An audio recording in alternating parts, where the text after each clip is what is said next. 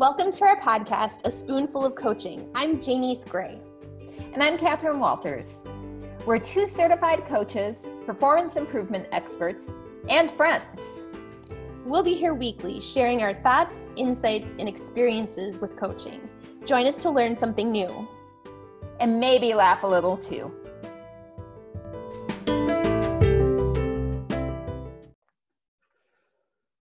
Hey, good morning, Janice.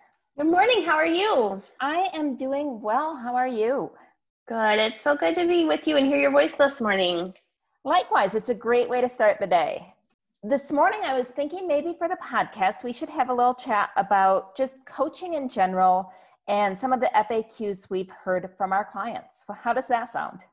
That sounds awesome. I feel like there's a lot of those frequently asked questions that a lot of people are wondering about. And if a few of them are wondering, others are as well. Absolutely.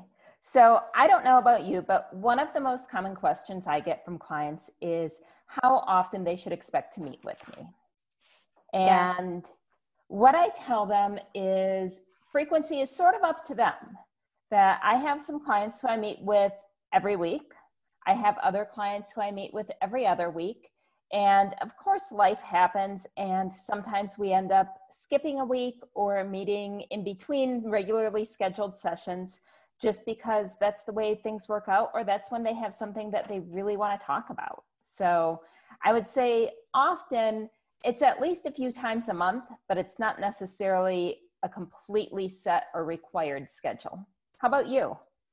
Yeah, no, that my answer was going to be, it depends, which is kind of what you said, right? It really, Absolutely. it does depend, and it depends on the client. So with the folks that I work with, we typically set out kind of a cadence that we think will work.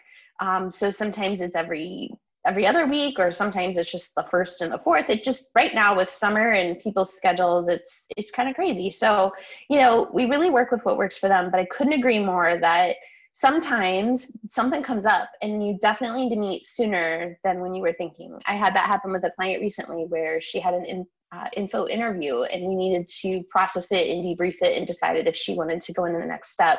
And so we quickly got ourselves together and managed to meet. I think flexibility is the name of the game, but it is important to have it be based off of what the client needs and what works for them. I think the other question that I get a lot of times is like, how do we meet? And I feel like it's a question that's changed a little bit in 2020. So there's a lot of different modes of coaching. There's sitting down at a coffee shop. I've certainly done that with several people. The person that I just mentioned, that's what we did. We found an outdoor patio that we could socially distance on to have that conversation. I certainly do a ton of coaching via Skype and Zoom and Teams and whatever other format that we're dealing with. I also have people who like to talk via phone. I've certainly done this in the coaching that I've participated in, where I'm like, hey, I need to go for a walk today, and I'm actually going to think things out while we walk and talk. So I think there's a lot of different modes that work for people, and we've certainly changed a little bit in these last several months for sure. How about you, Katie? What kind of modes do you find work well for people? I think my answer is really similar to yours, Janice, in that I have a variety of different ways that I've met with clients in the past. Clearly, the past few months, more of my meetings have been virtual, but I have met with clients before in coffee shops and other office areas. The past few months, really, it's been a lot of Skype and Zoom and Google Hangouts and whatever people have as their video chat platform. I do have a couple of clients who prefer not to have video up while we have our conversations. And one of them we meet on Zoom anyway, just without the video, and another we meet via phone. So it really is client driven. People have their own preferences, and I've heard a few people say they get distracted by the video. So it's whatever helps a client get the most out of the conversation, I think. Absolutely. Another question I get is kind of the format and what to expect within a coaching session. And for me, when I work with a client, the topic can be just about anything. And it's not always a pre-planned topic. We don't send an agenda ahead of time. There's a lot of flexibility so that the client's needs are able to be met during a conversation. But there are a few things that I try to do during every single coaching conversation. And that's at the beginning of the conversation, find out what the client would like to achieve during the conversation, and then a check-in at the end to make sure that they've gotten it, or to see if they haven't gotten it, what they have gotten out of the conversation and what next steps they have in mind. So everything between that really is client-led, client-driven, so that they're able to get the most out of our time together. What do you use as your format, Janice? Yeah, no, Katie, we were trained in the same program, so your session model sounds very familiar. So I would say that's definitely something that I strive for in each session as well. I guess the only other two things I was thinking about prior to really launching my coaching practice, I met with several coaches locally. I'm in the Minneapolis-St. Paul area, and just wanted to kind of network a little bit and whatnot. And I also wanted to get some exposure to people who went to different training programs than you and I did. And I did come across one person who shared this like session preparation form. And so basically she had everybody pick this, fill this out and send it to her within 4 hours of the session, which I thought was a little, formal. However, I did take a look at it and I found that I kind of adapted, with her permission, adapted it to what I wanted to use. And I have it available for folks. I don't find people really like to use it. But I think a few people just knowing that it's there, what they say is, in the few hours before their coaching or the night before or something like that, they're starting to think in their mind, like, what do I want to talk about tomorrow? Like, what do I want to get out of this? What do I want to talk about in my coaching session? And I find I do that too when I'm being coached. So whether or not you have to have a formal form to do that or not, I think some sort of, there just becomes sort of a natural preparation that some people do, not everybody. The only other thing I was going to mention is that I follow that format that you're talking about for each session, with the exception of during kind of our first time working together, I also spend some time talking with clients just about like overall goal setting. Like if we're going to be working together for 3 or 6 months or something like that, what are some of the goals the person has over that time, as well as throughout the rest of their life, that we can at least be mindful of? It doesn't mean that we will be able to, achieve all of them just through the coaching conversations, but we certainly can reflect back as those themes emerge in those conversations.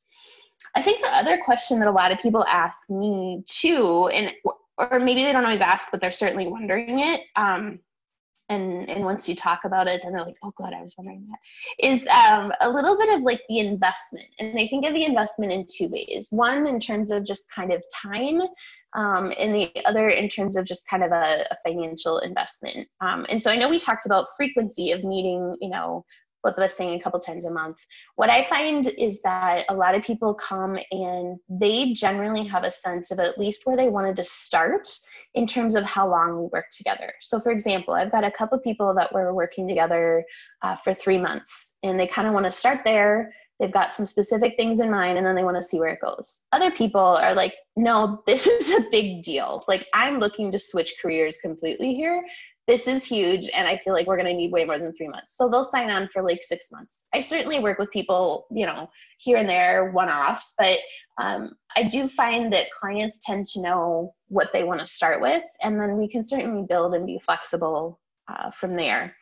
And from a financial perspective, I guess what I would say about that is, the markets are different depending on what part of the country you're in and all that. I did a lot of research with executives, about 63 of them earlier this year before I really launched my practice, and found that even though people thought they didn't know what the pricing was, they had a sense. And generally, depending on what part of the country you're in, it's somewhere in the range of about $200 to $300 per hour. People discount that sometimes if you're doing it in packages or things like that. You can certainly do group coaching, which kind of changes the pricing a little bit, but by and large, that's certainly kind of a good metric of about what it costs for personal coaching. Katie, how about you? What do you find from that investment, or what do you tell people when they're wondering about that question? So for a time investment, I think, I schedule my client sessions for about an hour at a time. And, you mentioned when we were talking about format, that the format of your first meeting with a client is sometimes a little bit different. And that's one that I'll usually schedule to run a little longer, because the format for that first meeting definitely is different. And maybe that's something we can tell our listeners more about in a future podcast. Sure. But typically, I'd say that my sessions are about 1 hour, and, some clients want work or homework or things to hold them accountable between sessions. Others don't. So that's part of that conversation that I have during the first session to see if they need things to kind of keep them going and to continue that time commitment between sessions to keep things moving forward. I agree with what you said too. I've asked a number of people across the country about the investments and done a fair amount of research myself for monetary investment of coaching. And I think a lot of it depends on what type of coach someone is looking for. You can find some life coaches that are significantly lower priced. You can find some executive and business coaches that are very much higher priced than the range you mentioned of that $200 to $300. But I would say the vast majority really are in the area of $200 to $300 per session, assuming an hour session. And that the number of sessions that someone might commit to is variable. That I have a couple of clients who have signed up for a specific number of sessions, and we've decided how to space those out on our calendars. And I have a couple of other clients who just kind of continue their coaching, that they don't want to limit themselves to a certain number of months or a certain number of sessions because they've seen the benefits they've gained from coaching. Absolutely. So I think we have time for one other of our frequently asked questions today. And I'm really hoping we can talk about assessments. We talked about that via assessment on a previous podcast. And that's something a lot of people ask about when they're signing up for coaching are, what assessments do I take, or do I need to take an assessment? And for me, it's not necessarily a black and white yes, no answer. That it's another one that it depends. It depends on what goals a client has or what they're seeking to gain from coaching. I don't give assessments for the sake of giving assessments. And often there's so many fantastic free online assessments like the VIA that I'll assign an assessment as homework and encourage a client to think more about their results and their experience taking it. And if they want to talk about it in the coaching session, that's fantastic. And if they've gotten what they needed from the assessment on their own, it's not something that they need to spend their coaching time on. So it really depends on the client for me. How about you? Yeah, no, and Katie, you and I share a background in process improvement, and I kind of think of assessments the same way I think of the various tools that we know from Lean Six Sigma. I just think about assessments as a giant toolbox that we have available to us as coaches, and it just depends what the client needs, whether or not we need to pull those out. And so when I agree with your approach, I don't need to assess just to assess, right? It's more important to me to find something that resonates with the person that I'm coaching and if it's useful to the coaching experience. So when I'm first working with someone, I like to understand what assessments have they already taken, and generally what have they taken in the last, 3 to 5 years, and what resonated with them. So I just had a client recently who brought an assessment to me. I actually wasn't familiar with the tool, and it was fantastic. But this tool that she had done, her employer had paid for it. It was a big and in-depth battery of assessment. It was great. And she's like, this is me to a T. I've got other people who love the colors, the insights. Like I can be out to happy hour with this one friend I'm thinking of, and she brings up her color every single time, the insights, like she just knows her colors. I can't remember which one I am, Other people, like you said, the VIA, the strengths, any of those seem to resonate. And so for me, I try to understand what people have already taken. Was it useful to them? And like you, if we get to a point where we think something might be helpful, I might offer that as a follow-up step or something for us to discuss if they need it. And I guess just one quick plug on that note, if I can, we do have an upcoming learning lab where I've invited some folks together to bring their VIA character strengths, which we did, as Katie said, on a previous podcast, and to do the strengths finders. And we're going to do kind of a little bit of a live workshop to just kind of understand, where do you see crossovers? What do these tell you about yourself? What can you do when you take an assessment to really interpret it and understand and decide if it's valuable to you? So if you're interested in that, those sessions are coming up here at the very end of July and early August. So please message me if you're interested in that. But we really, Katie, I love how aligned our philosophies are too, and just kind of these thoughts about assessments, investments, what are the formats that people can participate in, and how do we approach them, and how often do they want to coach? So I thank you for the opportunity to talk through this today. I hope for those listening that this was helpful, and hopefully we'll be able to come back with some more of these types of frequently asked questions in a future podcast. Yeah, absolutely. And we'll make sure to get the information about the Learning Lab into our show notes this week.